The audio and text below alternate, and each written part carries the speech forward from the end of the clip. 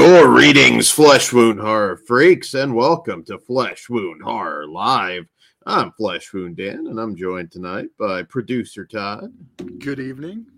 And Mike Kruger. Welcome to prime time, bitch. So, tonight we got a bunch of reviews for you guys, but before we get into that... What's up, Harvey? Before we get into that, we have some news bits that we wanted to talk about. So we're not going to talk about what the Scream 6 leaks are, but just in general that they happened. I'm curious, because a lot of people have been speculating on this. Do you think it affects the box office? No. You don't think that hurts it?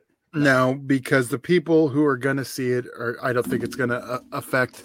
Maybe one or two are going to be annoyed about it. First question, and this is not asking for anything specific other than, is it video or script leaks?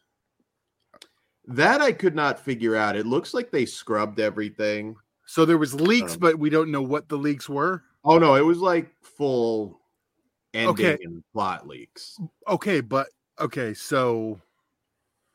Video, I don't know. Okay, so it's probably script leaks. Yeah. So yeah, honestly, they could have did the same thing they did with 3 and leaked it on purpose so people stop paying attention. See, that's what I'm curious. Now, obviously, I'm not as invested in Scream as other people. So, could it just be a fake studio thing? It's very possible. I don't know. I've avoided what they were thus far, so you'll have to tell me after. Yeah, I see it. What they were. We'll have to do an extensive spoiler section to compare what the fucking leaks were and what actually happened in the movie. Well, let me ask this, since Dan's life, kind of rests on it. So was the joking spoiler Dan made one of the same ones? Or I don't know if you know what the spoilers are. Joking spoiler. What are you the fucking tweet that I almost murdered you over? well, that was before any. I know, but I'm saying, do they line up? So that wasn't before the leaks. That was like the day the leaks happened. I thought you fucking gave away the plot. I don't know. Maybe before I knew what it was, anyways. But no. And that's why I warned Dan. Your fake spoilers can be right, and you can get hurt. Yeah, well, you'll know if he's missing a limb after fucking.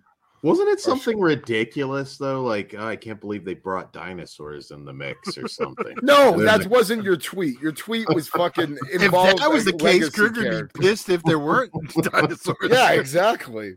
They unmask and it's the T-Rex. They unmask, dude. They unmask and it's fucking the T-Rex from Tammy and the T-Rex.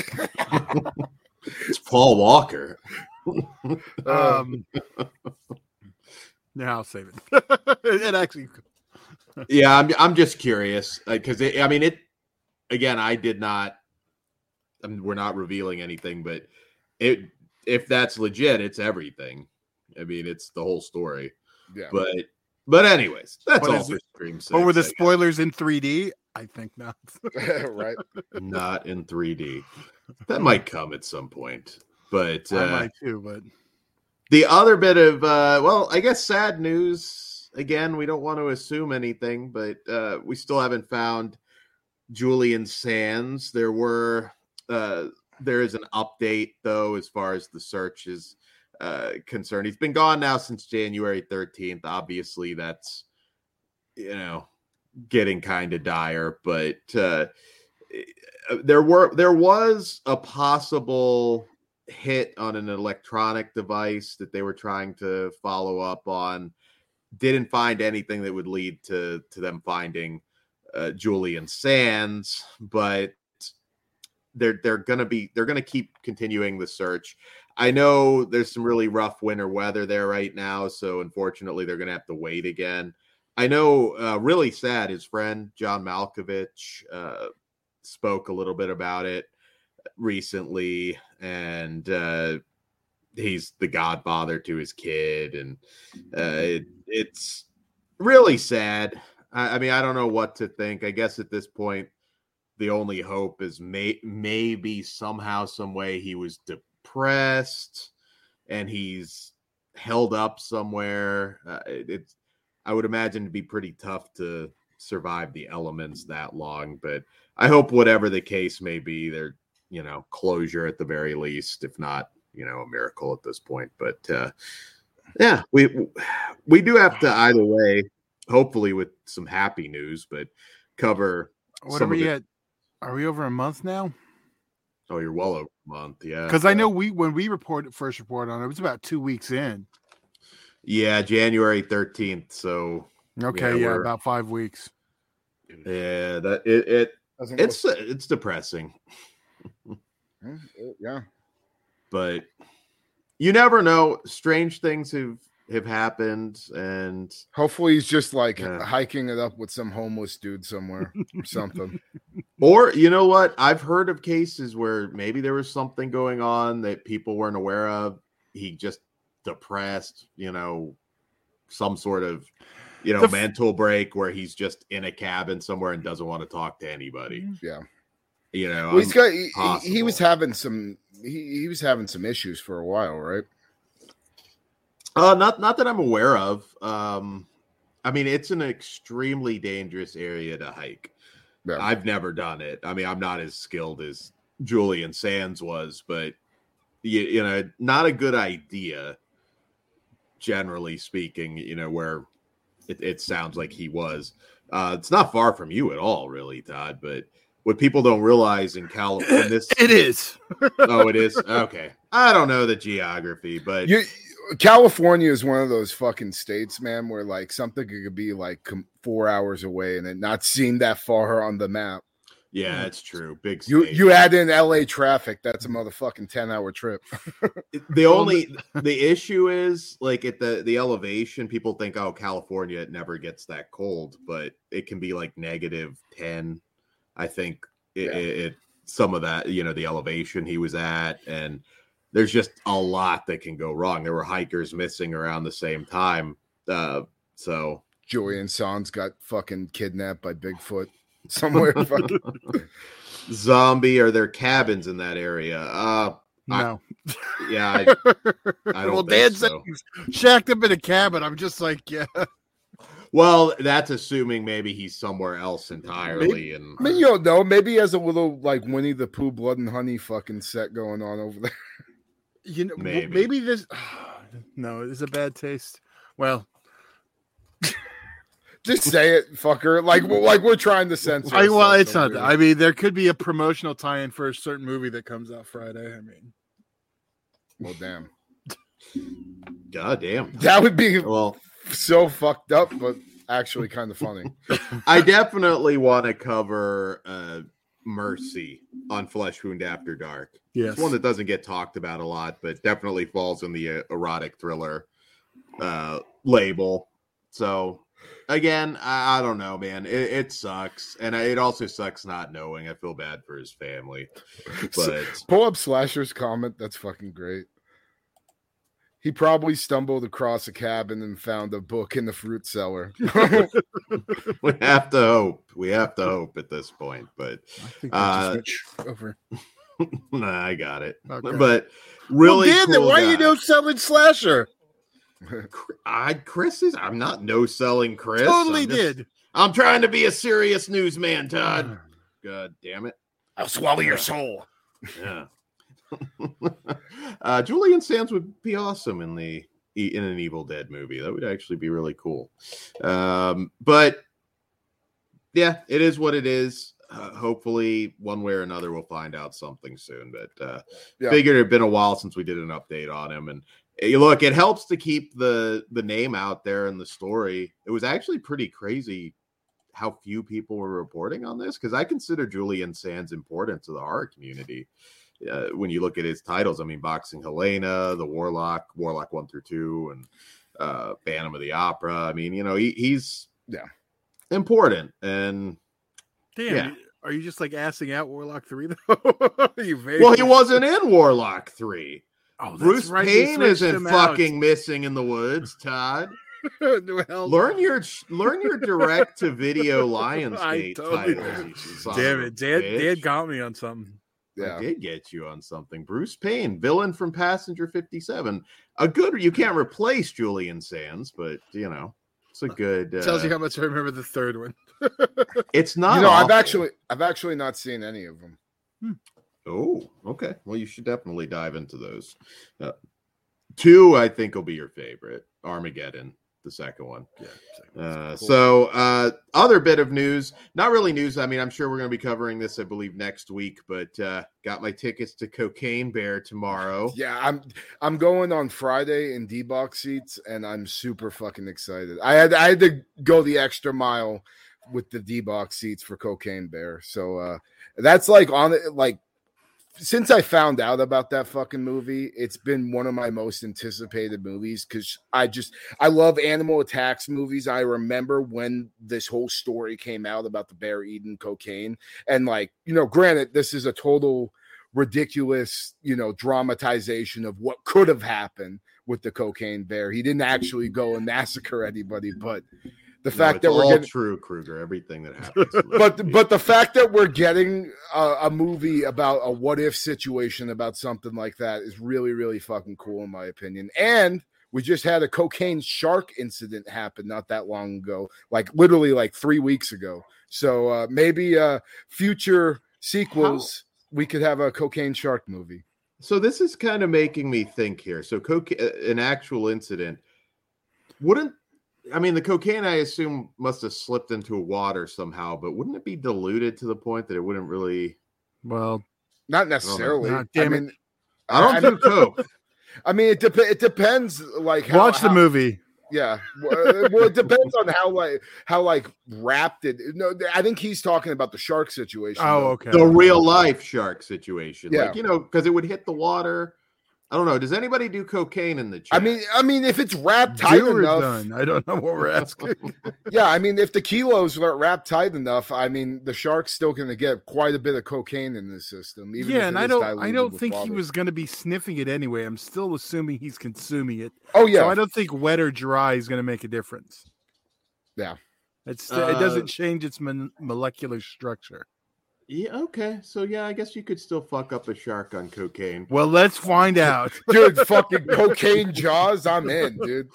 Cocaine jaws. Okay, we got to cut this part out, 12 minutes, so we can go start working on cocaine jaws. Yeah, right. Welcome, Brent Madison, to the chat. I don't know if I've seen you before, man, but welcome. He asks, are we picking up the Cocaine Bear Mondo poster tomorrow? I'm not aware of it, but I may want to. Depends on how good the movie is. And we were also asked, did you play the Cocaine Bear game? I've wanted to. It's the 8-bit gimmick, right? Yeah. They have like a little 8-bit gimmick on their website. I haven't got around to playing it yet, just because I haven't been on my computer and just been on my phone. But I will definitely try to play it probably tomorrow or something like that before I watch the movie. Now I want to see if I can put it on my TV. Yeah, right. I'm still learning all this. Yeah, you're all fucking around with old school games and shit. I saw. If you didn't see on our Instagram, Todd playing what was it, the Atari Halloween game? Yes, and I realized I still need to find the Texas Chainsaw Massacre one. Although I know it is, but I can't find Custard's. Oh, what was the Custard's Revenge? That was so hard to find. I have heard of that. Well, of course, I'm not a gamer. It's a topic we're not allowed to speak the word of tonight. So yes, there was like some old school like adult game where you were like Larry. No, this is going way back, and it may be a hardcore older gamer might know it, but my brother had it. My older brother, he's 12 years older than me. It's like the whole thing was just like you're trying to like bang your boss's like hot daughter. Like that's just, there's no plot. Like it's literally just you have to like bang his daughter. Well, I'm guessing this is a PC game though. PC, I believe. It would have been a long time ago. The only like sex related PC game I know is Leisure Suit Larry. Okay. Yeah, no, that I've heard of as well. What's up, Jessica? I haven't seen you in a while in here. Yes, Leisure Suit Larry. PC game from the late 80s, early 90s. Okay. We do have other video game news, which is weird because we never do video games really on here. But Pooh Honey Time which I don't know if it's an official Winnie the Pooh Blood and Honey game. It's not. It's a Steam game, so it's probably some fan made thing because they have a bunch of those like put on Steam. You can play like fan made Halloween games and all types of shit on there. Okay. But I am interested a little bit. Yeah, a Winnie the Pooh Blood and Honey game. Like if they actually made it an official one, I think it would be pretty popular. Oh, yeah, just do a Friday the 13th style fucking game. Like that would be fucking great. Can we just mod the NES the Pooh game? Oh, dude, we could like. I'm sure there's so many mods out there for the Friday the 13th game alone. That I'm sure there's going to be somebody out there that's going to do that because they've already done it with like they use the character model from Dead by Daylight for Freddy Krueger in one of them. They have like a Michael Myers mod and all types of shit on there. So I'm sure eventually we will be getting a Winnie the Pooh mod. Yeah, I just thought the other day, one thing they need to do in a sequel, we need zombie Eeyore. I don't know how you would do it. Yeah. The only character I know we can't do is Tigger. Well, no, but like zombie Eeyore could totally be a thing in the sequel where like that's kind of the defining force that helps the slasher or the victims take on Pooh and stuff. Fucking I need that, dude. Fucking Christopher Robin riding Eeyore with a fucking we can even bring in a magic sword like we got in fucking Terrifier 2 and he's fucking coming up riding on Eeyore and slashing them up. I'm in. I kind of want Eeyore to just be like some zombified goth kid. Although they're mutants, so you kind of have to I don't know. The Big T said the sequel to Blood and Honey better be Pooh versus Eeyore versus Freddy versus Jason style. Yeah, dude, I'm in. Can you imagine the fight between we get Ronnie Yu to direct it, and the fight between like Pooh and like Jason Voorhees, like that scene where like Pooh's just like running him through the fucking wall. Who's gonna do the hate speech before they kill him? Oh my god! Who's got it this time? I see her on commercials now. I'm like, okay. So yeah, there you go. Never talked video games, so there you guys go. And not even just video games. There was also news about that kaiju movie, The Lake. Oh yeah. Which is a big thing in the kaiju community. We've all been fucking really clamoring to get our hands on, and it has an official release date for a theatrical release on March 10th, and then shortly after it will be released on VOD. And then I believe the Blu-ray is going to ship in April. So I am fucking so psyched for that goddamn movie. The trailers look amazing. The reviews so far have been a little up in the air. I'm not sure where to really put my expectations, but the fact that we're getting a giant kaiju fucking in Thailand movie with a bunch of practical effects that look like they're straight out of the golden years of Jurassic Park. I'm so excited for that film. I can't wait. March is going to be a big month for me. I got that coming out, that fucking 65 Adam Driver dinosaur movies coming out. I'm hopeful for that one. 65 I've heard actually looks good. It's another one of those movies where I've heard mixed things, but I just know, like, dude, in my the setup for it is basically the setup for Planet of the Dinosaurs, to be honest with you. So like, I'm really, really excited because I've always loved that movie, and we haven't had, outside of the King Kong movies, there has not been a single big budget dinosaur movie since Jurassic Park. I mean, you could say Sound of Thunder, but come on, that movie was the shits, and it didn't have a good. It was big budget though. Yeah, it was big budget, but it was the shits with the CGI. So I'm very, very hopeful and very excited. And I hope this kind of reignites a fire under Hollywood's ass, not to just have Jurassic Park be the only dinosaur property we're ever going to fuck around with. So very excited. That Scream, there's a lot of great movies coming up in the next couple of months. So very, very excited to see what this year is going to come. But on that note, what do we got tonight? let's talk some ultra violence to kick it off tonight with our first film of the evening, which is a South Korean film called Project Wolf Hunting from writer-director Hong Sun Kim. And in this film, it follows dangerous criminals on a cargo ship who are transported from Manila in the Philippines to Busan, South Korea. And along the way, they unleash a sinister force after an escape attempt leads to a riot. Fuck yeah. All right. So, Kruger, let you go first on this one. What did you think of Project Wolf Hunting? Well, I'll just say the opening scene, there was like a dodgy CGI explosion, like right off the bat. And I was just like, oh man, here we fucking go. Like this is just going to be a, CGI shit fest. But, man, like we started getting introduced to these characters, and especially that one tatted up psychopath dude that's one of the guys incarcerated on the ship. He was just like, I loved everything about his character. He was so sinister, and just like I would honestly not mind a spin-off to see whatever the fuck that dude did to get locked up, because he was absolutely insane. I wasn't really like sure where the story was going to go with this movie. It takes a fucking crazy turn like about 30 minutes in, and from there on the movie just never lets up. It's so intense, and there's just so many blood-soaked scenes throughout this thing. It's honestly one of the most violent movies I've seen in a really, really long time. Just everything is fucking done with maliciousness. So much gore, amazing. It's mean. And I love the ridiculousness of how fucking bloody it was. Everybody, like every kill in this movie is just like gallons of blood pouring out of them. 2.5 tons, which sounds like a lot, but that's apparently what they used.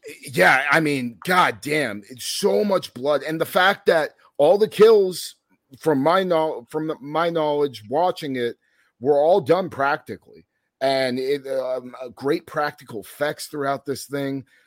So much gore, so much violence. This is definitely a movie that was right up my fucking alley. Also, a kill involving a sledgehammer that may be my favorite kill of the year, but we'll see how the rest of this year plays out. But right now, that's number one. Because that sledgehammer kill fucking would make Cannibal Corpse proud. Hammer Smash Face was playing in my head the whole fucking time. So yeah, just awesome practical violence throughout this thing. And the story was really cool. It was kind of like a mixture between Con Air, but on a boat, and then Under Siege, I was gonna say. Con Air on a boat, but then you had these Resident Evil type vibes getting kind of put in there, which was really, really cool. And I wasn't expecting it to go that way. And there's a big portion of this movie that feels just like a slasher movie on fucking steroids. I mean, there's a certain character. I don't want to give anything away because I think the surprise is great. But there's a certain character that just goes through everybody. And I mean, in the most brutal and fucking vicious ways possible. And I love that. There's a couple of detractors for me, though. I will bring up the dodgy CGI because there's a couple of scenes where, it is a little bit jarring. Not anything, with the kills or anything like that, but explosions or shots of the boat that kind of looked a little Also, there's a practical wolf that looked really fucking bad, in my opinion. But other than that, and the movie is a little too long. I think there's about 20 minutes of fat. You could easily trim this out of this because I don't necessarily think for the concept it needed to be 2 hours long. But I wasn't ever bored. And I also just kind of had a blast watching this whole thing up until the ending. The ending I thought could have been a little bit stronger. But maybe there, maybe some sequels in our future. Who knows? So if there are sequels, I'll be more forgiving with the ending over time. There is a prequel and a sequel in development. Oh, awesome. Okay, then the ending makes a little bit more sense if they're setting it up for a trilogy. But But yeah, I had a great time. I think this is probably the most must-see movie that I've watched this year if you're a gorehound.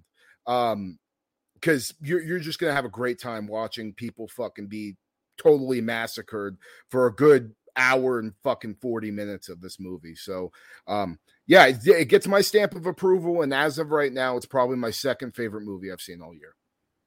Nice. Todd, you are muted, Todd. I know Kruger was recommending this one before we had even decided to review it, that it was pretty crazy. Yeah. So I kind of expected a little crazy, and yeah, it delivered what you said. I do agree with you about the runtime. You could cut it down a little bit, tighten it up. Yeah. Get that 90-minute sweet spot, and I think my rating would go up with that. Me too. But as it stands now, it's a good time. I recommend checking it out. Grab the blue, hit the digital. Yeah, it's a good time. Good bloody time. Yeah, and honestly, I can't bring up the Resident Evil comparisons enough, because like the villain, like the main villain we get, he looks like he's straight out of Resident Evil fucking 5, dude. It's really, really rad. You've got to love a villain that, like, well, one of the villains that like just gives like an evil speech while getting a blowjob. There's actually a scene in Firefly, of all things, where he's like just giving like a speech to the troops, like up on this building, and he's like getting a BJ. It's something extra evil about that. But so prequel and sequel. Now this is a little bit light on character development. It does leave a lot that they could explore in a prequel or sequel, which is a good thing. This is definitely one for the action adrenaline junkies out there, as well as the gore hounds. We get a insanely badass Alpha 1 zombie Terminator that just everything that he does doesn't even necessarily involve weapons. Sometimes he just kicks your chest in and just beats the shit out of you till you're mush, basically. Dude, the scene where he's punching the dude like through his heart, right? And then he rips the heart out, but then he's like, no, I'm not done. And just starts punching the wound over. Like, she's so fucking mean. Like, he's not even like there's a scene where somebody gets stabbed, not even in like, I thought it was in the throat at first, but no, you realize he just stabs this fucking bitch in the cheek and cuts her fucking straight from ear to ear and is bleeding out. All like, the kills are so amazing. Like, this is what the Mortal Kombat fucking movie should have been, this violent. It's also one thing that this did that I think She Came from the Woods did very well is it kills off people you wouldn't expect to kill off. That you're thinking like, oh, okay, well, this is this person's going to be there in the end, and so it made it a little bit unpredictable. And I was going to say the actor, and I apologize if I'm saying the name wrong, but Kui Hwa Choi, who plays Alpha 1, the zombie Terminator, he was also in Train to Busan. Extremely intimidating. It really did feel kind of like a video game in a way, like, oh shit, that shows up, you're fucked pretty much, because you can't do anything to him. I like this world. Like I said, it's a little light on story, but it hints at things and gives you little bits and pieces that if there are going to be sequels, which it sounds like there is, I think that's great. Could be one of those ones. It depends what you like. Like certain points, like I'd like to know a little bit more about those characters. But in the third act, there is some character development, so I think it all works quite well. And there's a lot of holy shit moments. Like I said, this is most of the stuff that lately that would satisfy gorehounds has been very low budget. This has a decent sized budget, so you get some pretty creative carnage. And like I said, some of it was just like, let me just smash your fucking head in like a caveman, just beating you with my hands.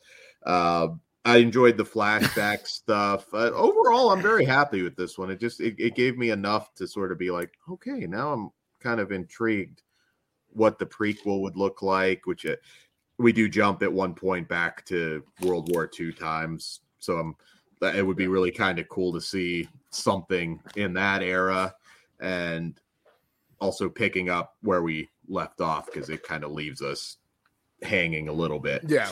So, yeah, it's a kick-ass movie. Rarely let down by Korean movies of any genre. That is true. I was just talking about that today. I was like, just like Korean cinema in general, the acting is always just so top notch, especially when you compare it to other stuff. Even the lower budget things, like the amount of talent the actors put into this stuff is really, really amazing. And this one especially, like what'd you say his name was? Fucking the Alpha or whatever.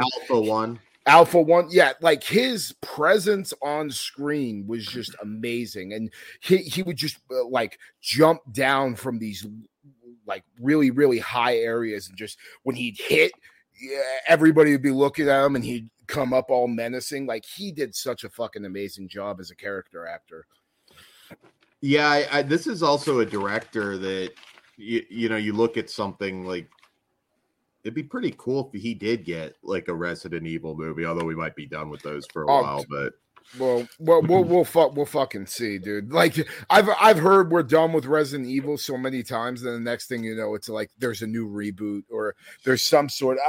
I know we're getting like an animated movie. I don't know if that might be where it's at, because that TV show. Did you watch it? Yeah.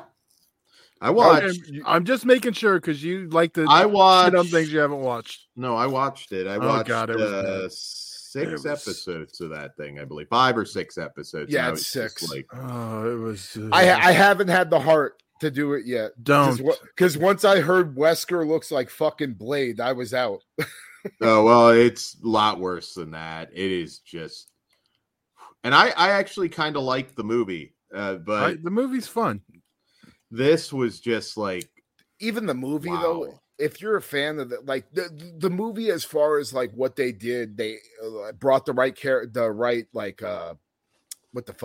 zombie characters in or whatever, but the casting for the actual, for Chris and for Jill and everything, I thought was a fucking mess.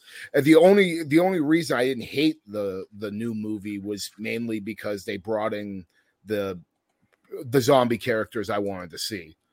Yeah. So yeah, well, what do we rate Project Wolf Hunting? Because we got another very unique film coming up. What do you say, Kruger? For me, I was tossed up between a 4 and a 4.5. I think I'm going to stick with my 4 for now, but that may change over time. And yeah, I can't wait. If we're getting a prequel and a sequel, I'm all for that, and I can't wait to see them.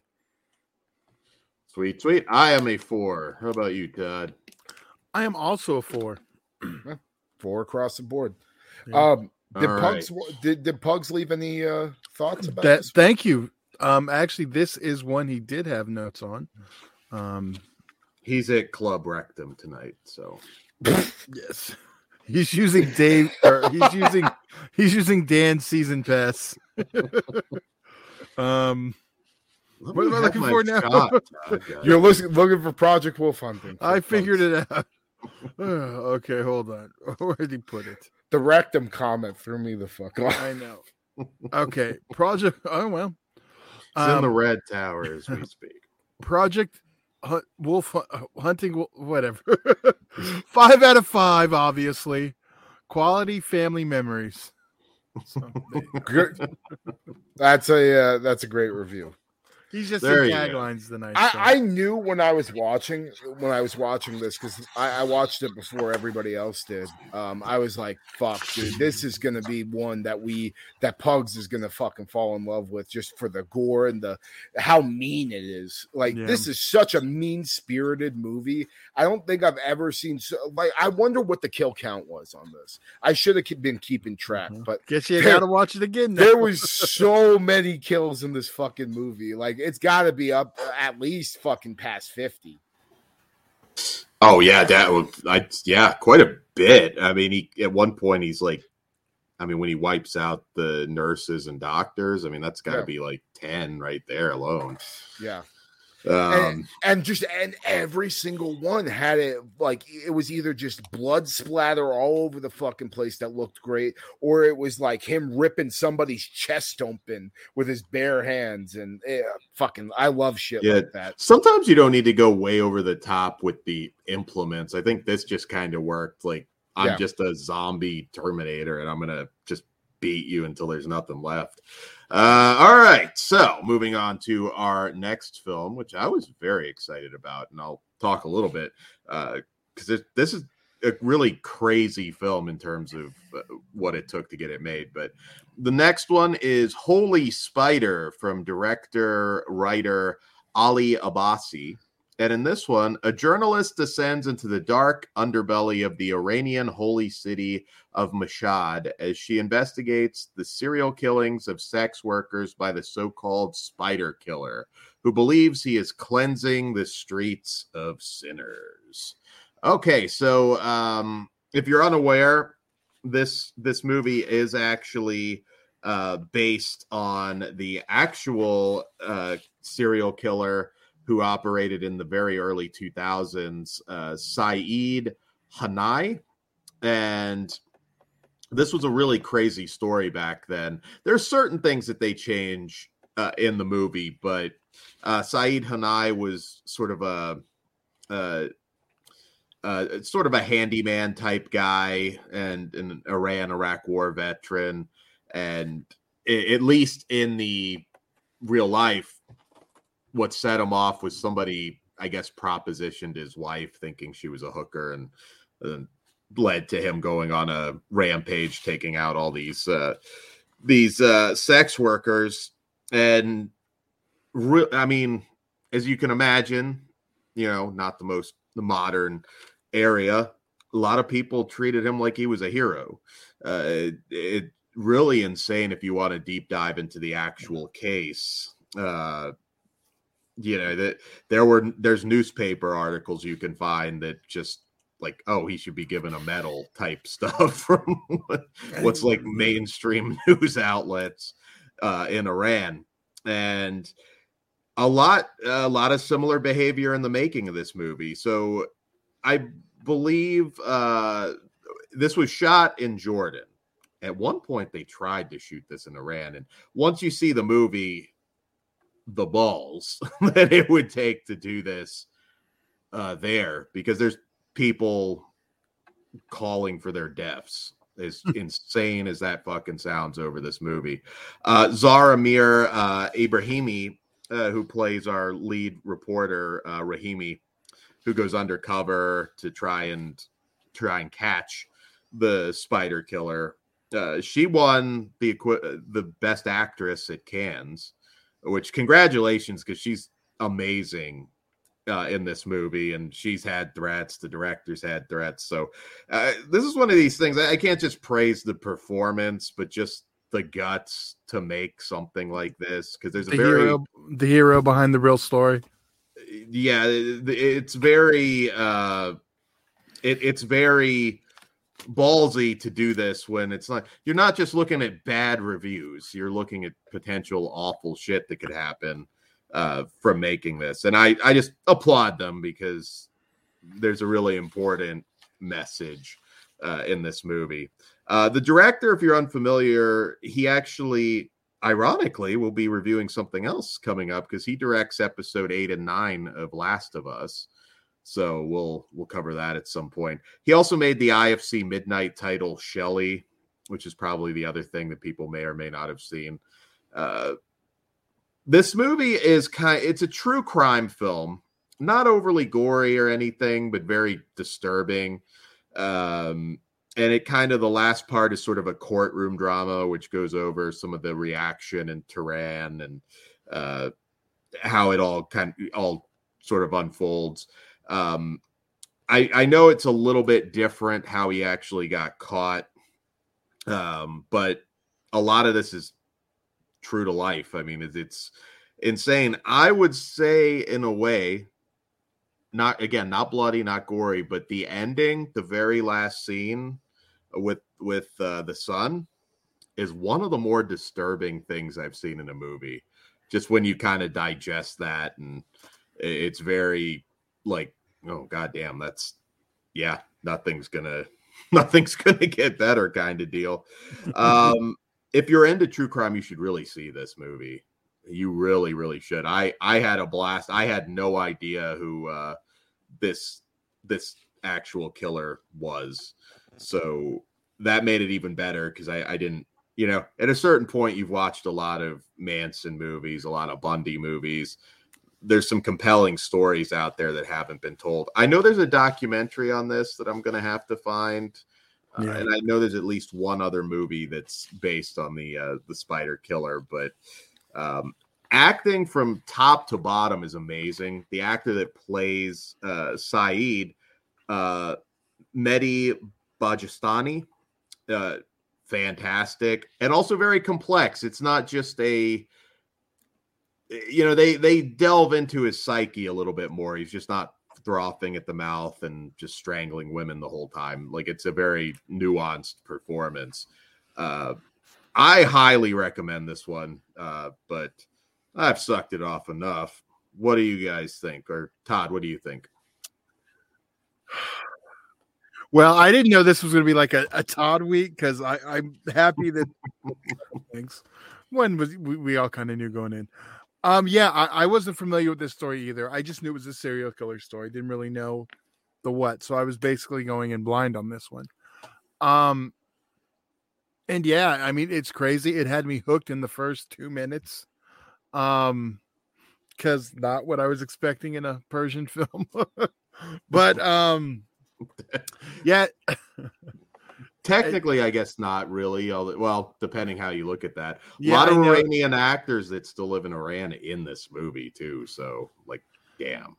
Yeah, I figured since that's where the story and the it qualifies. Yeah. Yeah, I know it's hard because it's like 8 countries. Yeah. But yeah, this is what I wish really Pugs would have got to see and was here for, but he needs to watch this. Pugs, if you're listening later, don't miss Holy Spider. Now that I know there's a documentary and there's another film, we may end up with a true crime episode out of this. So yeah, there's a couple Iranian serial killers I was kind of looking into. Well, probably more than a couple, but at least with interesting stories out there. Would he count on this one? Because I mean, was he a hero? Like, he killed. God, that I'm trying to remember exactly how many he killed, but it's not in my notes. But it's a hell of a story. Yeah, it really is. In your opinion, where would I land on it? I think you'd like 100. Oh, go ahead. I was gonna say you will 100% like the story, but you'll wish it was a little bit more visceral. Gotcha. Yeah, it's always my problem. Not visceral enough. I think though there's something even more intense about it when you consider where this was made, where it was coming from, and like I said, the overall message at the end. That last scene was so good and so chilling. I really liked it. You don't always see good parenting on film. There was also there's also nudity in this. That's what I said. I'm no expert on the culture, but that's kind of a big no, I would imagine. So that's come on. They made a point of saying, when they're not wearing their, I don't know the proper name of their wraps and stuff. But hijab. Thank you. Yeah. I'm wrong. Sorry. Yeah, that kind of plays in the story of the film or the whole thing. So yeah. No, I hope more people see this for sure because I think it's worth seeing and a must see if you're into true crime. Absolutely. All right. So I'm curious on this one. I really don't have any complaints. Don't go in if you're looking for like a hardcore horror movie. But it is certainly a horror movie and it is certainly horrific and very suspenseful too. The scene where she's actually in his lair. Yeah, very chilling. I can't think of any complaints. The acting is as perfect as it gets. I'm a 5. Well, I am 100% with you on this. I'm a 5. It's criminal. This was not in any of the nominations, at least international film, if you're not going to go performances. So, yeah. All right. Well, that gives me enough fucking incentive to definitely check it out. Yeah. Absolutely. Brent got some Hannibal Lecter wax melts. That sounds pretty cool. Was that a Christian Hannah horror wax melt purchase? I was about to ask if that was. Those go so fast. I've meant to buy them like the last 4 times, and it's like, oh, sold out. he's selling them like hotcakes. Yeah. Hannibal Lecter's and like, what do you go with? Do you go like Chianti sort of thing? I don't think fava beans would. Fava bean fucking scent. Ew, that sounds nasty. Big Crack Rock asked, Project Wolf Hunting isn't on any streaming services, is it? It will be, I believe. I read this. It's going to be on Screambox in like a month or so. So yeah, okay. Stay tuned for that. Yeah, they get the Well Go titles. Yeah, but it is if you want to see it now. Screambox is fucking killing it recently. They're creeping up on someone else.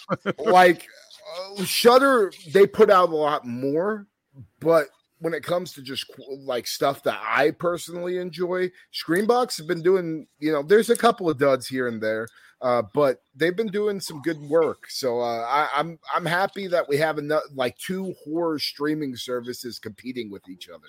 That just I don't know. That's good for the genre in my opinion. And Ben Grimm says smells like human meat. Okay, now well, not. Better than fava beans, I guess. Oh yes, and that's right. Ben pointed out. Yeah, go. Ben said anything that goes to Screambox also goes to Hoopla. So if you have a library around you, I believe that's how you're able to get the Hoopla streaming service. Yeah, and like you don't even have to go to the library to sign up for a library card if you don't have one. You can do it in the app too. But you can do books and other stuff too. But it has to be your library participating because there's Hoopla and then there's Canopy, and you normally get one or the other. Okay. Yeah, I think we have some Screambox reviews coming up on the channel soon. Yeah, they did. The guy who did, I think it was Ju-on, he just put out his new movie on there, Oxtail Village or something like that. Oh, okay. And maybe then, next week. And then there's also the Yellow Dragon Village that came out. Oh, so, sweet. Yeah, they're getting a lot of Asian horror titles, which is nice to see because Shudder does a good job with that too, but not as they haven't been as consistent recently. And it looks like Screambox is getting a lot of those titles now. So, oh, sweet. The more the merrier. Speaking of Shudder, we have a Shudder original next, and in this one, it is Attachment from writer-director Gabriel Bier Gislason. And in this one, Maha, a Danish has-been actress, falls in love with Leia, a Jewish academic from London. Leia suffers a mysterious seizure, and Maja returns with her to London. There she meets Leia's mother, Shana, a woman who holds some very dark secrets. All right, so Attachment. I thought kind of sort of have a Middle Eastern and then Jewish horror film. It kind of made sense, kind of ironic for this episode. And equal time. So Attachment, it starts off very much like a rom-com. Yeah, in a way. And I say that's not a bad thing because I was into it. This is another one. The acting is fantastic. Ellie Kendrick is Leia, is adorable. Josephine Park is Maha. Definitely looking into her work now. And also the mom, played by Sophie Grabol, is Yana, I think is how you say it. If I'm going to say stuff wrong on this. I believe it's Yana. Yeah, okay. Yeah, so it starts off very much like this sort of cute romance, and I was very much into it. There's like little hints at something that's not quite right, and it slowly builds. There are some pacing issues. Once it kind of like fully breaks loose with the horror, I felt like it needed a lot more punch at the end. So there's going to be some horror fans that feel this is a little bit too light for them, but I dug it. Again, I was invested in the journey. I think so many of these movies that have some of these sort of, let's just say, paranormal, supernatural themes, it always comes from Christian folklore. I found more and more it's much more interesting if it's, something, out of an Asian country or Jewish folklore. It helps. It's just it's familiar, but a little less so when you have a different culture that you're not as familiar with. And I feel like recently there's kind of been like a resurgent, or maybe not necessarily resurgence, but there's been more Jewish horror coming out recently. What was that one that came out last year that was halfway decent? I can't think of it off the top of my head. RLJ put it out. It was like it was similar situation. It was a guy like that was excommunicated from like a Jewish synagogue, and The Vigil. Vigil's really good. I like seeing stuff like this. There's also a really good documentary on Netflix. The name of it escapes me, but it's about those people that the Hasidic Jews that end up like discommunicating themselves from the whole situation, and then like the torment that they have to fucking go through after that, with just the community attacking them at any chance that they get. Excommunication is pretty rough, and it's bad. It's bad, dude. But like with the Jewish community too, like there's a really, really bad. I wish I knew what the hell the documentary was. I just watched it a couple of months ago, but it was really sad to see like all these people be all fucked up on drugs and all this shit because of the abuse that they faced when being in that community, and then them getting out. These motherfuckers are just tormenting them any chance they get. And anybody that knows that they're excommunicated from that community is like fucking just going hard on them any chance. It's really, really sad, honestly. Yeah, and I mean, one of the many reasons why I hate fucking religion. So, yes, religion can be shitty sometimes. Yeah. You know what? This is a weird one because there's a lot of. I have my criticisms. Very end, it's just like you just needed a little bit more. It's a satisfying ending. It doesn't leave you hanging, but I wouldn't say it's punch. A little more punch. That's all. Yeah, and it's long enough that I'm like, I needed it at the end. Well, yeah, this movie, in my opinion, is a little too long. It definitely overstays its welcome, but I surprisingly was really into the characters at the beginning. I don't know what it was about that little romance going on, but I think especially what was the blonde's character? What was her name? Maha. Yeah, or Maja. I loved her character and just what they were bringing with her story. You know, she kind of became. You know, she had a little bit of fame doing this children's book and show thing, but afterwards, you know, she basically was kind of a recluse in her house because of her mother's death, and I really felt for her character and the fact that, you know, she found this new love interest and was just so quick to just go all in. I felt for her because I've been there, and it's sappy as fuck, but it was interesting enough to have me guessing where the story was going to go, especially when we had all the interactions between Maja and what's the other chick's name? Leia, her mom, like this creepy stuff with her mom. I thought was really well done, but I agree with you. I really wish that the end of the movie would have stuck the landing, because I felt like we were building up to this big thing that was going to happen at the end. And then I was just like, fuck, that's it. Like, I want to like this movie so much more because the acting is A+. I think the story and the concept is really, really fucking good. But when you're going into a possession angle, I needed more out of that, final act.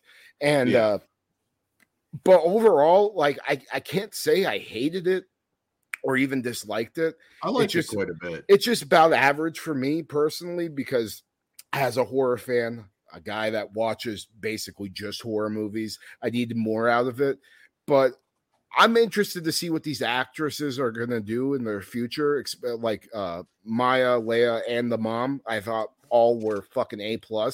And that mom definitely could be a little bit sinister too, like with her actions throughout the movie. All of the characters were nuanced. Like you didn't quite know exactly what the motivations were. It really was good. I forget if he was a rabbi or what he was, but the one Uncle Lev, he was really good too. Like I don't know if this is far off, Todd. Maybe you could get, but he reminded me of Pitt a little bit with like his like with his dialogue and his humor and stuff. Yeah, like he put these like little dry humor moments in there. I was just like, this reminds me so much of our good friend Pitt, especially like in Headless Entanglement. Yeah, it was just he was really good, and I enjoyed his character a lot as well. Shout out Pitt by Christmas Cruelty on Blu-ray from Unearthed Films, featuring all of us in the documentary portion of it. So check that out. Another thing real quick before I tag you in, Todd, that I was thinking with this, I thought this was going to be a very lesbian couple, and they're going to go to this area, and the whole thing is going to be more about intolerance and everything. And that's not what the story was. Not like, everybody all. was like, we're cool with it. Like it had nothing to do with it. And they tease it. They tease it throughout it. And then with the character I was talking about, the uncle, he's just like, no, I don't care at all. Yeah. Like we might have some bigger issues. Yeah, we got some other shit to worry about. Like that's the last thing on my mind is who you're fucking. So I thought that was really cool because they could have hit it on the it could have been totally on the nose and went that route, and they didn't. So I appreciated it. Todd, what did you think? Excuse me. I'm kind of like I think I liked the first half more. Yeah, that's how I was too. Yeah, and you were saying it's like the second half where we actually get into the religious part. You lose me with that, but yeah, I was really into the girls and what was going on. It's when the change it kind of lost me. I didn't hate it, but and then the end really does. Well, you get a conclusion, it falls flat. Yeah, I was expecting a big, Exorcist style ending, where everything's just going batshit insane, and it's very tame, which I was a little bit disappointed in. But I can't fault them for the story. I thought the story was just really good. It just needed a little more pizzazz at the end for that horror fan. Yeah. I agree. Yet at the same time, I see a lot of people maybe sitting down and watching this and being like, I actually kind of dug it. Well, I think if people like those more, tamer horrors that, where you don't need somebody's head doing a 360 around vomiting on a priest style thing, like in order to enjoy it. I can see people actually really liking this one a lot, especially if you connect with the characters. I think that's personally why I liked it so much, was because of how much I connected with that Maja character. Absolutely. Yeah. So, somebody mentioned Project Wolf Hunting being a Valentine's Day watch. This is another one. Good date watch. Yeah. There you go. If you showed them Project Wolf Hunting and they got really upset, then this can be your redemption film. And once again, I'll always throw it out because it's the sure thing. Spring. If you want to make your lady happy, have a romantic evening, watch Spring. All right. So moving on to our next film. We got rated, dude. Oh, we do. Fuck. I'm off. run to the bathroom, then I forget everything. All right, so man, I don't have any major complaints about this one, but it is held back a little bit by just not delivering maybe a little bit of razzle dazzle at the end. I'm 3, but yet I will probably pick this one up if it gets to Blu-ray. So it's definitely above average, and I think it could have been much more. I am a 2.5 out of 5, and that's actually a way higher rating than I thought I was going to end up going with this. But I can't deny the acting and the characters that I connected with. I just wish the story would have delivered a little bit more in that final act. See, the acting and the characters like just barely got it above average for me. But I mean, all my complaints are the same, really. But I'm just a 3. 3, gotcha. Yes, and the chat will be confusing tonight if you haven't seen Irreversible. So, yeah. I haven't even found a way to slip in a rectum damn near killed him joke yet. Oh, Jesus, I was waiting. It ran through my head, but I'm like, I'm not dad joking in the chat, so I just have to go. So you're a pretty bad dad if you're like throwing out irreversible jokes. No, I think that would be. I mean, that means you're a great dad. What the fuck are you on? Well, all right. The strobes and the spinning cameras making me sick. Don't be a pussy, son. Get through the 90 minutes. All right. Birthday theme. Holy shit. All right. Moving on next to a Western horror movie, which I'm a big fan of. We'll talk a little bit about that because I'm a big fan of blending Westerns into horror and sci-fi. Bone Tomahawk, bro. Like that's the gold standard for me.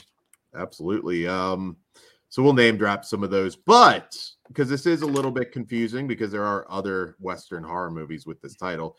This is 2023's Ghost Town from writer, director Owen Conway.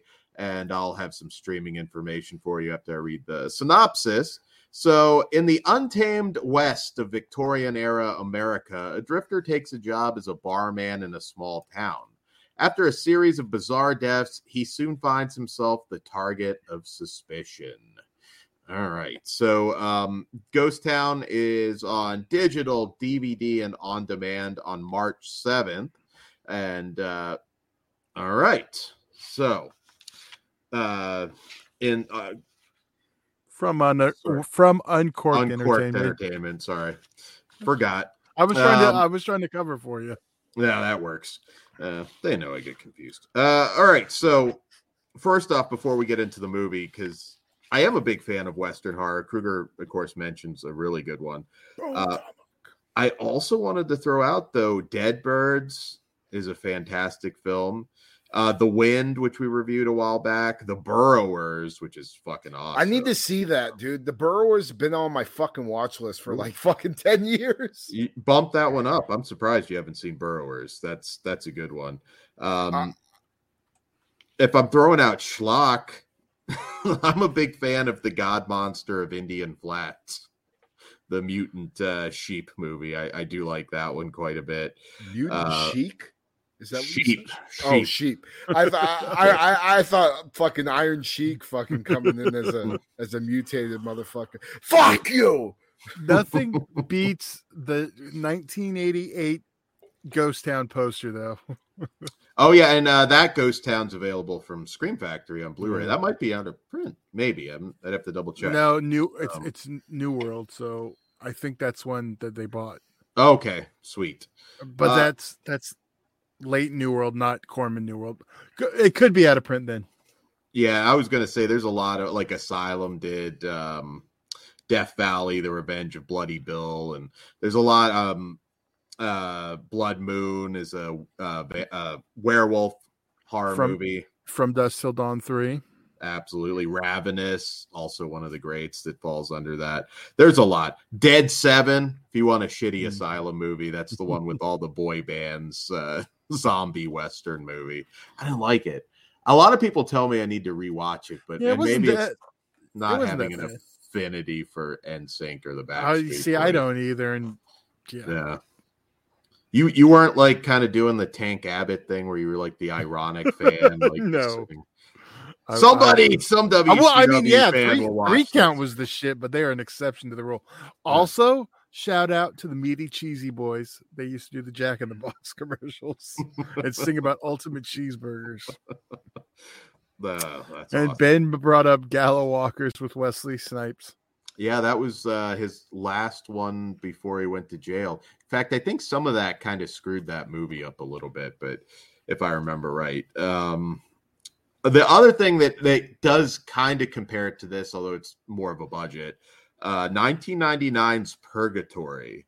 It was a TNT original movie. I guess we could call it a supernatural tinged Western, not an out-and-out horror movie, but that one I always liked. It had a great cast: Sam Shepard, Randy Quaid, Eric Roberts. I know Peter Stormare was in there, Donnie Wahlberg. That one's worth checking out. I'll have to seek that one out. I haven't seen it. Yeah, like I said, supernatural tinged. It's not out-and-out horror, but it's a really good, from an era where the TNT originals tended to be really good movies. So this Ghost Town, one thing I kind of enjoyed about it is there's not that focus on sort of like the tip. I mean, some Western tropes are there, but it's not like the gunslinger sort of character. We focus a little bit more on some of the prostitutes, and which is never a bad thing. And our lead is, he's not a badass or anything. Solomon, played by Owen Conway, by the way, who's also the writer and director, who's acted in a bunch of other low budget horror movies and some different things. I've seen him before. And so for being a very low budget movie, because locations are really limited in this one. I mean, you got like 3. It's all, you can kind of tell they were probably maybe not fully able to pull off an Old West town. They only had a couple like good angles on that. But it works. They do a pretty good job of making that all work. The acting is what I would say is above par for this type of movie at this budget range. In fact, Becky Jo Harris, who plays Stella, our sort of, I guess, hooker with the heart of gold type character, she was really, really good. Honestly, everybody acting wise in this was very good. And it does have some low budget issues. There is a creature, although it's not a creature feature, but there's a creature that pops up at one point that looks kind of goofy. It's not a major part of the movie, so it's kind of easy to overlook it. And there are those digital bullet hits, which look really bad. It's not really an action movie, so there's not.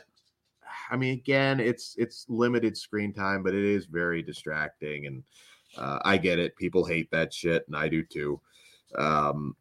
But I kind of had a good time with this one overall. I thought the boss at the bar was a real asshole and pretty believable. Entertaining.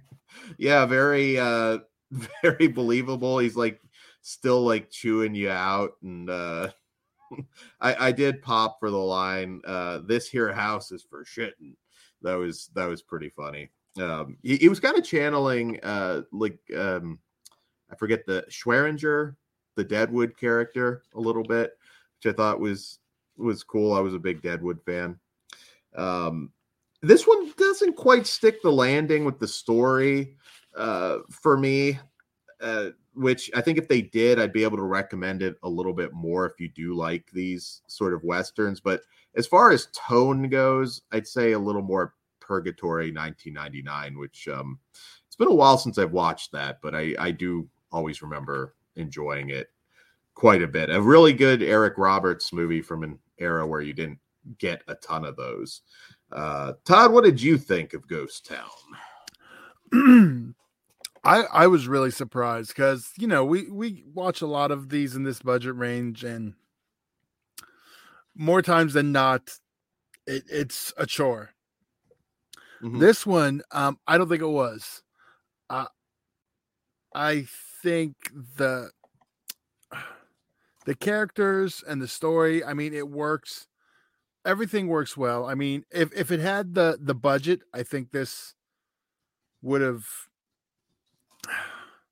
If it had the budget, see, I think the acting is so good. I mean, it would have made a difference because I think it would see a wider audience. Yeah, but that's rare too. Like when you are talking like something that was very, very low budget for everybody. Like I can't point to anybody and said that was a bad performance, which is pretty impressive to be honest, having made like very low budget stuff. Yeah. So and it's a character piece, so it's you have like the minimal settings and a lot of dialogue, but like I was never bored. I was always interested in the story. I didn't have a problem with the ending either. I'm definitely going to pick this one up, and I would 100% watch it again. You could say maybe the title gives away a little bit too much, but at the same time, I wish they had stuck the ending a little bit more. But it's ambitious. If you like Westerns, I can still recommend this one. It's probably something that I would imagine at some point might also be on Tubi. You never know. But digital DVD and on demand March 7th. So check it out. And maybe we'll do a Western horror show at some point. I think that might actually be fun. We never did that even on the old show. So no. That might be cool. So, all right. What do you give it, Dan? I give this one 2.5. Could have gone a little bit higher if it, just those little things, those few digital bullet hits and the ending. Yeah. What about you? This was a hard one for me because of how much I liked it, but it's also, I'm not going to stand it up to, certain things. I'm going to give it a 3.5. Oh. I was really close to a 4, but because my complaints are just the things that were discussed. Those are my only real complaints. And the ending, that kind of does knock it down. So 3.5. Oh, okay. Well, that's higher than I thought. So check that one out. And hopefully we gave you some good horror, supernatural, Western options there. There are a lot more too, but maybe we'll do some of the more obscure ones. I want to do God Monster of Indian Flats. We got to make that happen. Oh, damn. Would House 2 be a Western horror? Yeah, you could argue that. Definitely elements. Yeah, that'd be. Oh, I love some House 2. I still have never seen any of the House movies. We'll have to fix that. Yeah, that's an easy franchise show. I mean, there is a 4K fucking collection coming out, I think, from Arrow pretty soon. So, what? Yeah, I thought I read that somewhere that Arrow was putting out a 4K box. Not House movies. That wasn't inside info, was it? No, was it announced? Okay, I don't know. But there is a Blu-ray set out there that's region free for people. The UK set, which that's the only one that as of now has House 3 and 4. Well, technically, there's a US House 3 under the horror show, but it is rated. Yeah, that's a really cool set, and it's always been a fairly cheap set too. So that one always goes on sale for about $40. Yeah, you may want to. Okay, Slasher said it was announced. And that's for all of the films or just the first one, a la the Children of the Corn set or the Ju-On set? I always worry shit that I hear about ahead of time, and then in my head I'm like, oh God, I didn't just fuck it up. Okay. Well, I fucking said it, so wouldn't have mattered. Yeah. There you go. You can yell at Kruger, but that might not be a good idea. So on to, I guess, well, the main movie event. We are also going to talk Last of Us episode 6 at the end, though. So, yes. So our movie tonight is this one's kind of hard to spoil, really, by the nature of it. But I guess we might be a little more spoilery with there's no way not to, because no matter how you look at it, the ending of this one is the beginning of that one, and the ending. So either way, Yeah, It's just so- if you haven't seen Irreversible, fucking first Either off, way. go watch it, and then also like sorry if you get spoiled on a little bit, but I mean I think if you know about this fucking movie, you know what it's about. Yeah, it's an experience. Yeah, I mean I can't even like it's not even just like a movie; it's a total like just mind fuck of a visceral whirlwind down a dark black hole. Absolutely. So, for those unfamiliar, Irreversible is a 2002 film from writer-director Gaspar Noé. And in this one, Alex and Marcus are a couple whose story is told over the course of a fateful day. The odyssey begins with a brutal killing, then unspools in reverse to reveal the horrifying events that lead to the gut-wrenching, violent climax of the opening scene. Irreversible. So Dan's obviously reading the wrong description. Yeah, well, that's the description I've got. But this movie, I'm getting to it. Todd. Well, let Dan go. Yeah, shut the fuck up, Todd. All right, Irreversible's disturbing look at fate and destiny pushes the envelope of human emotions and takes filmmaking to another level. Now, I was going to say I rewatched both versions because I think it kind of. This is the straight cut, which is linear. Yes.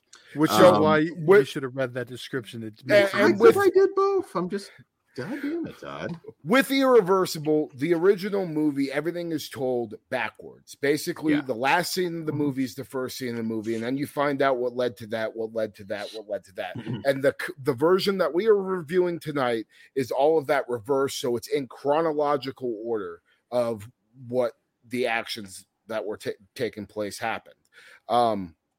And yeah, fucking I mean, I could start off with this. I've been such a big fan of this movie since I first watched it, for the sure fact that there's very few movies that really, really make me uncomfortable, and this is one of them that does. It has one of the most graphic assault scenes in cinema history. I don't think there's anything that's ever most realistic, I would say. Yeah, very realistic. And like every time I watch that scene, it fucking hits me to my core and really fucking irks me because of how authentic it feels. And 9 minutes too. It's so long and so drawn out. I know there's a lot of criticism of this movie because of that, but the point of that scene is to make you fucking just feel for the character that's being assaulted, and also just it's to shock your system, basically. And with the movie being told in reverse, you know, we start off with this probably the most graphic fucking face smashing scene ever. I mean, there's very few that will ever top that. And then you find out why that happened to that guy. So watching this in chronological order, I was very interested to see how I was going to take everything in, because I love this movie. I've always thought of it as one of the most visceral and fucked up extreme. I mean, I don't even, it is, you could kind of say it's a horror movie, but I mean, it's so much more than that. And watching everything take place from, the last scene in the movie to the first scene in reverse, it was really cool. I feel like watching the straight cut, you feel more for the characters personally, especially when you know what's going on with the woman who's the victim of the assault in the film. And man, this was kind of a treat, because I was at first it really threw me off. You know what I mean? Because I was just like, I don't know how I'm going to gel with all of this. There's a lot of like kind of sappiness in the beginning, but I was like, wait, am I playing it the right way? It took me a minute too. Yeah, it threw me for a loop just knowing, it being in reverse the whole time. But man, I think this movie's a fucking masterpiece. I love this movie in reverse, in fucking chronological order, whatever the fuck. The acting is so great. The characters, I think, are fucking just super interesting. And to see the way it plays out in reverse or in chronological order, whatever you want to call it, I think it brought more to the ex-boyfriend's character a little bit. And, you definitely see how it all escalates up to that, amazing kill sequence in the final act with watching it in the straight cut. And yeah, I mean, I love this movie. It's definitely not a movie I can revisit all the time because of how fucking just disgusting it is. And it's brutal. Like there's very few, like I said, there's very few movies that affect me and make me very uncomfortable, but this is one of them. And for that, I think it's an extreme masterpiece. And one of the many reasons why Gaspar is one of the best working in the industry today. Todd, do you want to go next, or do you want to be the main event? Because I'm sure you watch this like every week. Yeah, I'm saying like this is one I can't rewatch, and this is on Todd's fucking weekly watch list. All right, I know Todd's gonna have the most to say, so I don't think I will, but so just Gaspar Noé in general. He's always been known for those long, unending shots, strobes, also, which you won't pick up on a home format, but the low frequency sound, which was a big issue with this movie. Like this one really, like there were people that got sick in the theater back in 2002, 2003. So Gaspar Noé was actually born in Argentina, and he's of course become a staple of French cinema. He was inspired by 2001: A Space Odyssey, which you can certainly see that in his work. I have conflicted feelings about Gaspar Noé because Lux Eterna for me was almost unwatchable. Not that it's not a good film, but I couldn't even look at the screen at that point because it's like 10, 15 minutes, whatever it was, of just the strobes, where that was really hard. I think he's almost gone too overboard with it, where I'm like, I'm not sick because of the movie or the content. I'm just sick because I can't focus on the fucking screen. So he's a great filmmaker, but sometimes I am a little bit conflicted. A lot of people consider Irreversible his most disturbing movie. I disagree. I would actually give that to the 1998 film I Stand Alone, which there is crossover because the character of the Butcher in that film is in, the end scene for the straight cut, or the first scene for the original cut.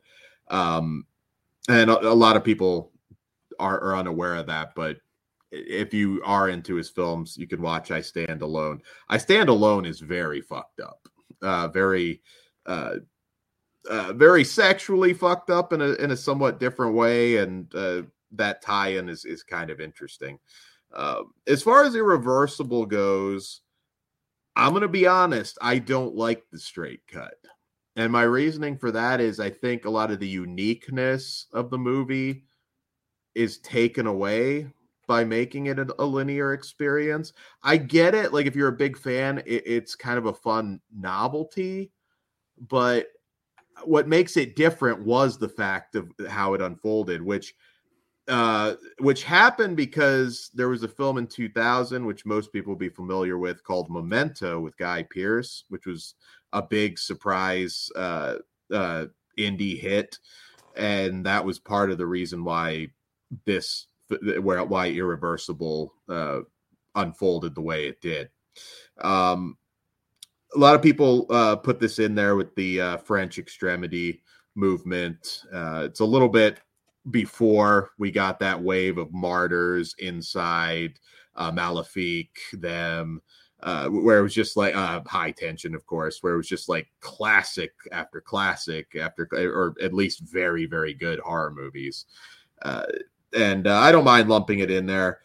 Look, it is hard to watch. It's a 9-minute scene. I get what Kruger's saying as far as like you develop the more emotional connection in a way, the linear way, because we don't get a lot of time with Monica Bellucci's character in the original cut, where it's just like it's an awful scene.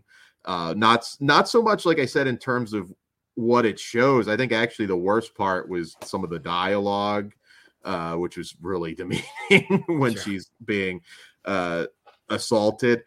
Some people might have different ideas. I know that's like up there with like the most brutal scenes in horror history.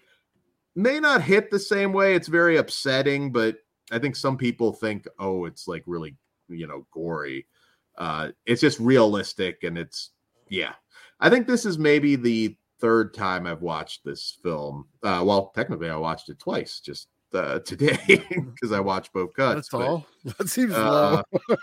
But yeah, I'm not a diehard fan of this. In fact, out of some of the movies I referenced, it'd be lower tier. But as far as the straight cut goes, I don't think it was necessary. I didn't need it personally. But how about you, Todd? I'm curious. I could see you going either way. I 100% agree. I don't think it was necessary, but the editor in me, and ever since I saw this movie, I've wanted to experience what it would be like to watch it in chronological order. I now know that. Is it going to be my go-to version? No, but I think it does have something to offer because you're taking a different experience, a different ride. So, you get to connect to Monica Bellucci's character more. Well, and you get more character development, in my opinion. With not even just her character, but like I said, with her ex-boyfriend, that's a part of the story. Yeah, it makes sense why that final scene happened and why he was the one doing it. You know what I mean? Yeah.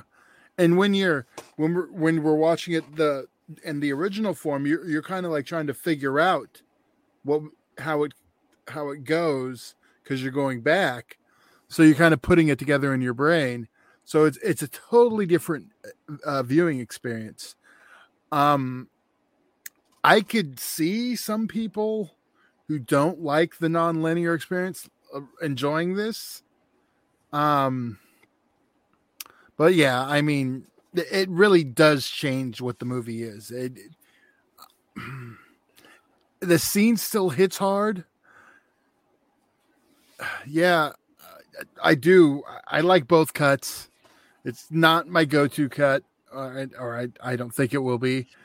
But it is one that I do like either way.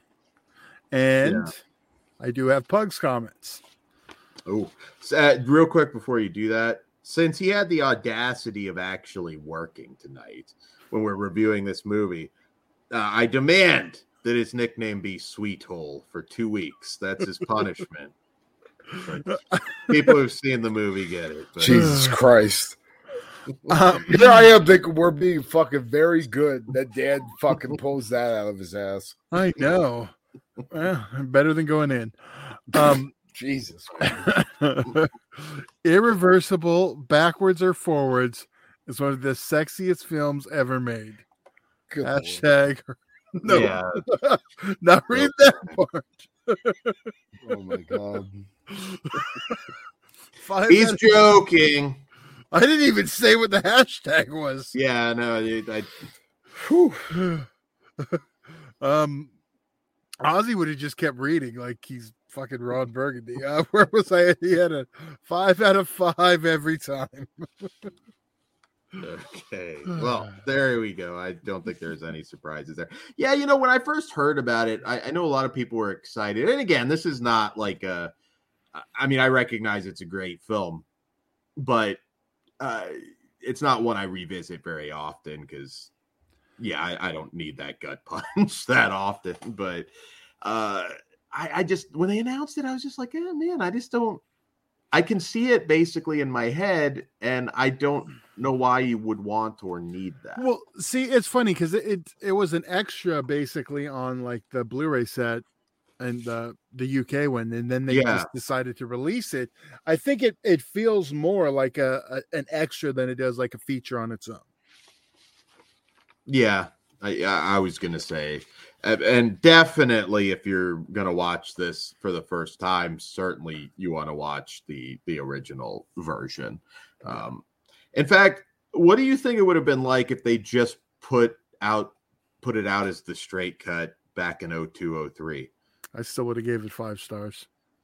I don't think it would have the same impact. I mean, it would still have somewhat of a reputation as a a rough watch and an extreme horror film, I don't think we would be talking about it the same way, though. I would. Well, you might, but I don't think the horror fans in general would be talking about it if it was released that way. I could be wrong, and weigh in the comments. It's still pretty rough. I get it. It's hard from the viewing experience you've had. I mean, you've already had it, but I think it's rough enough and extreme enough to have definitely staying power. Kruger, does it give you the things you would have wanted in going in the linear form? You get your gore, you get your other stuff, you get your violence. Yeah, but with the watching it chronologically, it builds to that. You know what I mean? Right. And then watching the other stuff, it kind of just smacks all that bullshit in your face right away.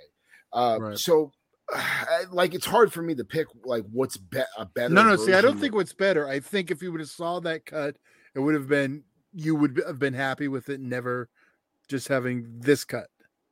I mean, either way, I think I would have been happy with it. Okay, that's what I'm not. Which is better? Just would you have still had that? Yeah, no, I think both ways. I mean, I personally think this way you're able to get more out of those scenes because you know more about the characters. But at the same time, when I first watched Irreversible, those scenes right away are what drove me to want to see where the rest of the story was coming out of. Yeah. Monica Bellucci, also timeless, still as beautiful as ever, and rough movie to shoot, man. I can only imagine. What was I going to say? Oh, also some people say continuous shots, but obviously, when you're panning up and doing all that to the lights, I mean, I was just throwing it out there. That does hide. There are cuts. Yeah. A lot of people say that, and I was like, no, there are, but nonetheless, a unique experience. It's kind of one of those movies, as long as you have the appetite for it, you got to watch just once, at least just once. And I would stick with the original cut, but you got some different opinions here. So no, I don't think anyone said to watch the other one first. I think you need to watch it the watching it in the way it was originally intended is the way to go, because that's just the experience of it. I mean, and the fucking title of the movie is Irreversible. I mean, it plays into the whole gimmick, but watching it this way just it made me feel a stronger connection with everybody that I didn't have before watching it the traditional format. Right. Well, we know Pugs is a 5. Yeah, I'm a 5 too. So in reverse, in forward, it's a fucking masterpiece. I am. Yeah, I'm a 5 for the original cut.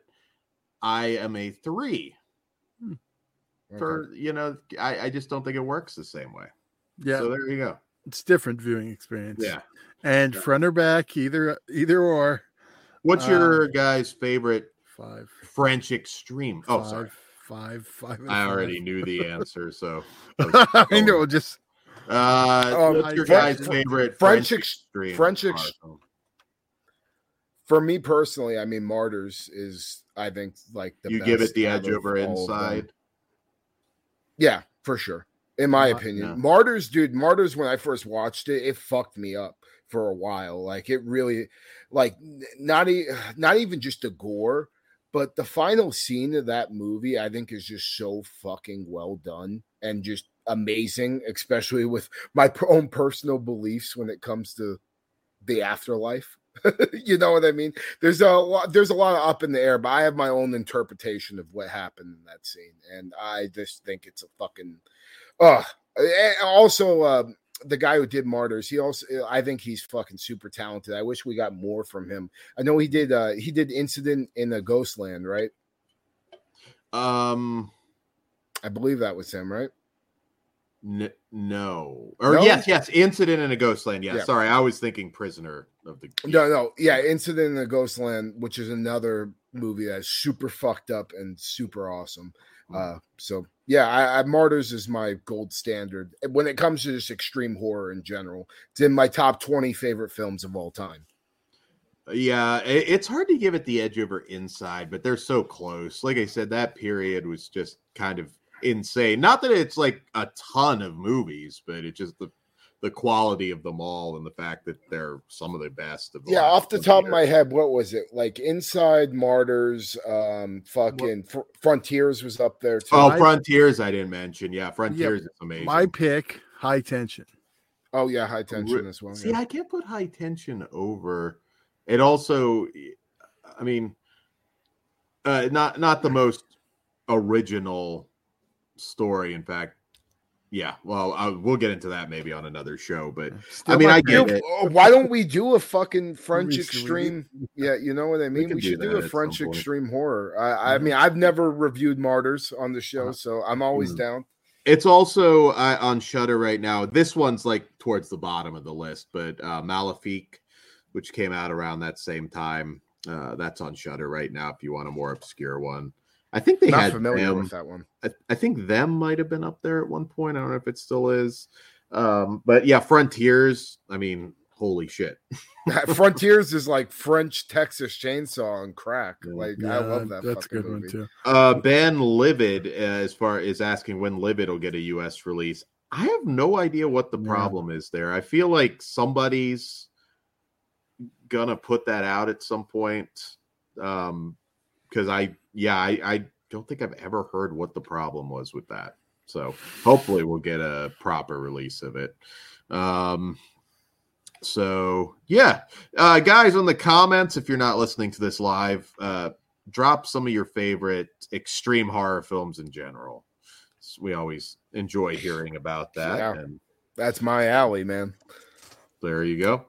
And also a place where you can communicate with us is our Discord, the Flesh Wound Features Discord. It's very active. There's of course us, a lot of other podcasters in there too, and discussions get interesting there. It's definitely a interesting community to be a part of. So make sure if you want to join, click the link in the description. Always welcoming new members into our Discord. And yeah, active as fuck. Like I'm proud as fuck of that, because I've been in other Discord servers where like there's like days that go by that nobody's interacting, but every day you motherfuckers come through and are talking about some crazy shit. So I thank all our members in the Discord server for keeping it nice and active as well. Everything from cheeseburgers to horror movies to Cthulhu butt plugs. You get it all on the Flesh Wound Features Discord. And also patreon.com/Flesh Wound Features. It all starts at just $1. I know we're way behind schedule, but we are going to start doing the Secret Santa picks, which if you're unfamiliar, you can watch the selection show for that. And I'm just going to go out on a limb and just say this because I didn't even fucking talk about it with you guys beforehand, but I will just say probably the beginning of April, there'll be a very special Patreon video coming out that you're really going to want to check out if you're a fan of us. So okay, that sounds fun. Yeah, I feel like it feels like we're rapping, yet we haven't talked about The Last of Us yet. We're not rapping. We're not okay. Rapping.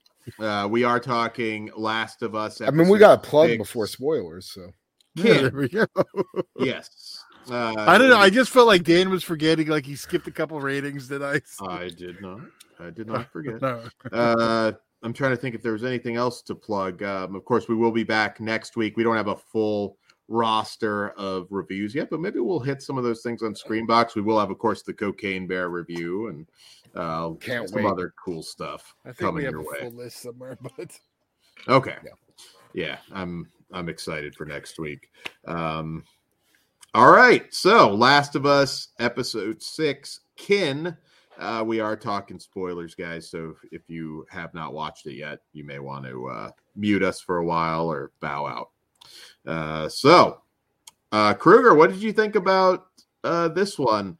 I haven't talked to a whole lot of people about this yet, but from what I understand, this stays fairly close to the games. Yeah, for sure.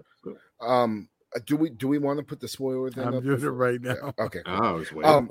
No worries. It definitely does stay very, very close to the game. But I think the town, they got the aesthetic and everything just down perfectly. I mean, they've done that though throughout this whole series. But out of all the episodes, I would say that this was one of the more tamer ones. It goes a lot more into the dramatic aspects of the story. So not a lot of clickers or amazing creature effects or anything like that, but the character development going on with Joel's character is really interesting. And I feel for him. He's so scared about fucking losing Elle like he did his daughter, and and obviously he blames himself for his daughter's death, which is honestly really fucking sad because it wasn't his fault either. So the whole interaction with him and Elle in that room, I thought was just amazing. Like, she's just like, I fucking have lost people too, asshole. Like, you may look at me as a kid, but you have no idea what the fuck I've gone through. And that interaction was just everything to me. And then to just watch the way the story plays out, they end up, going on that horse ride and shooting guns and just bonding, to the point where I think Joel isn't going to be able to leave her. So, like, am I good? My microphone's giving me shit. You went into low quality mic there. Fuck. Somebody pick it up while I'm fixing it. Dad, that's okay. I'll pick up. So, yeah, I also like, because we jump ahead 3 months after Henry shot himself in the last episode, and we get kind of a change of scenery. It's winter now, and big shout out, one of my favorite character actors, kind of like a that guy kind of name, Graham Greene, the Canadian character actor legend who you've seen in many things, has a small little role at the beginning. Kind of curious if he comes back. I mean, this is certainly a show that's not afraid to introduce notable actors and then just like, nope, you're dead. Which we saw with Melanie Lynskey, who I was like, oh, okay, that's the new big bad. And nope, dead. So they kind of still subvert expectations in many ways, which I like. And that short scene with Graham Greene and the actress that plays his wife, I laughed at the "you made him soup" line. I don't know, that one just kind of got me. And Daily Ghost is in the chat, which, by the way, sub to Daily Ghost's podcast because he has one on YouTube. Yeah, I wasn't totally sold at the beginning either. I was like, okay, this is good, but this also kind of feels like the typical zombie stuff, which I'm fine with. But amazingly enough, like, this show kind of keeps surprising me so far. And I know nothing about the games, which is kind of nice. As Kruger was saying, this particular episode is very close to it.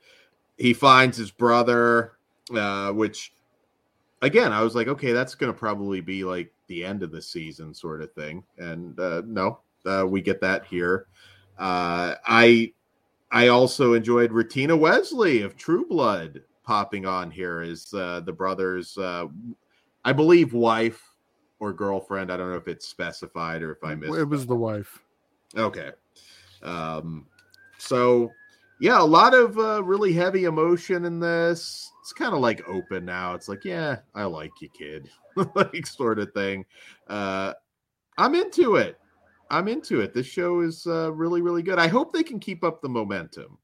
I really do. I kind of like that it's a little bit less because we don't get any zombie action in this episode. And I think that helps, actually. Yeah. Where are you at right now, Todd? Well, Kruger, how's your mic? I'm good. I think. Okay. All right, Kruger. I was just, you're good. I was just stalling for you. No, I mean, I think I said everything I needed to say. Like, this isn't one of my favorite episodes just because, you know, we didn't get a lot of creature effects or anything like that. But when it comes to character development and where we're going with the story and where I know we're going to eventually fucking end up, this is going to be one of those episodes we're going to look back on and be like, wow, okay, this is where all this was starting. And I mean, the show in general is fucking great. Out of all the episodes I've watched so far, I think this has been my least favorite, but that's not to say it's not still awesome. It's a necessary episode for the story. Yes. And I was fine with that. I was really into the story. I like that it feels familiar, but it feels different. And it's made for a really fun ride so far, and I can't wait to see what happens. And I'm also with Dan. I'm glad I don't know where we're going from the game. So, yeah. I mean, I don't know. I'm certainly fairly close to positive that Joel's not dead because it's not that definitive sort of ending. Yeah. That reminds me. Fucking the scene where he falls off the horse. Fucking, I swear to God, somebody needs to do a picture-in-picture straight out of the video game, dude. The dialogue too was exactly what Ellie was saying. Oh, that was probably my favorite part of the whole thing, just because I know the video game, and that was just like such a oh fuck moment in the game, and they translate it perfectly in the series as well. But I definitely say it's safe to say that he's not dead, but he's probably really fucked up, and that's going to play out into some interesting situations that we're going to get in the next couple episodes. You know, they're kind of alluding to heart stuff, but I don't know. I was kind of getting a vibe that it was more like panic attack stuff. Oh, no, it's 100% panic attacks, I think. I don't remember him having a heart problem. My mom was saying that shit because her and I have been watching it together, and she's really she's loving it, and, you know, she has no thing with the video game. But I was watching, I was like, yeah, I think he's having like really bad anxiety attacks because I don't remember him having a heart problem in the game. I could be wrong. I mean, I played the game when it first came out in like 2013, so that's fucking Jesus Christ. How long is that now? Fucking 9 years ago. But yeah, it's definitely probably more anxiety attacks than a heart issue, if I remember correctly. If I'm wrong though, and anybody that's watching this, please tell me I'm full of shit. Okay, yeah, no, I mean, even then I was like, oh shit, I mean, Pedro Pascal's a very popular, busy actor right now. I was like, that'd be one hell of a. I didn't think they do it right now though, considering you're coming off of some shocking deaths anyways. So I was like, I don't think they would do this here. They might do it certainly with the tone of this show, but we at least get season 2. The only thing that scares me again is just HBO right now. Like, it's the last channel I kind of want this on right now, but it's pretty universally popular right now. It's rare nowadays with TV shows where it's usually pretty split. And I've been seeing mostly positivity for this, which is really cool. So, they'll turn hard at some points. Well, even like I mean, you usually have the crowd that complains because of the gay characters and everything, and maybe it's just my bubble, but I haven't heard a lot of that. Like, most people seem to like it, even people that I would think would normally bitch about it. So I don't know. It seems to be doing really well. We haven't had a phenomenon in a little bit, it seems like, with television. So maybe this is going to be that. Yeah, my only thing is, like, this is going to probably be short-lived. Fucking the second season is supposed to be the second video game from what I've heard. So, I mean, it's going to be wrapped up in probably a couple of seasons. It's going to be one of those things where you're really going to miss it when it's gone. So I'm just glad it's happening. I'm glad they're putting so much effort. Did you see the amazing behind the scenes photos of the bloater suit from, I think it was the last episode, episode 5? No, I haven't looked dude, stuff yet. The fucking suit cost literally $500,000 fucking dollars and like was just a straight up like fucking 100, like those old school kaiju suits you had to fucking work through when you were playing Godzilla back in the day. It was one of those. It was like 100 fucking pounds and it was just really difficult to work with. But the fact that they went that route and then, you know, added all the visual stuff after made it look fucking amazing. I'm so high, like we haven't even scratched the surface on the creatures in this motherfucker yet, dude. Like there's some stuff coming that is going to blow people's minds.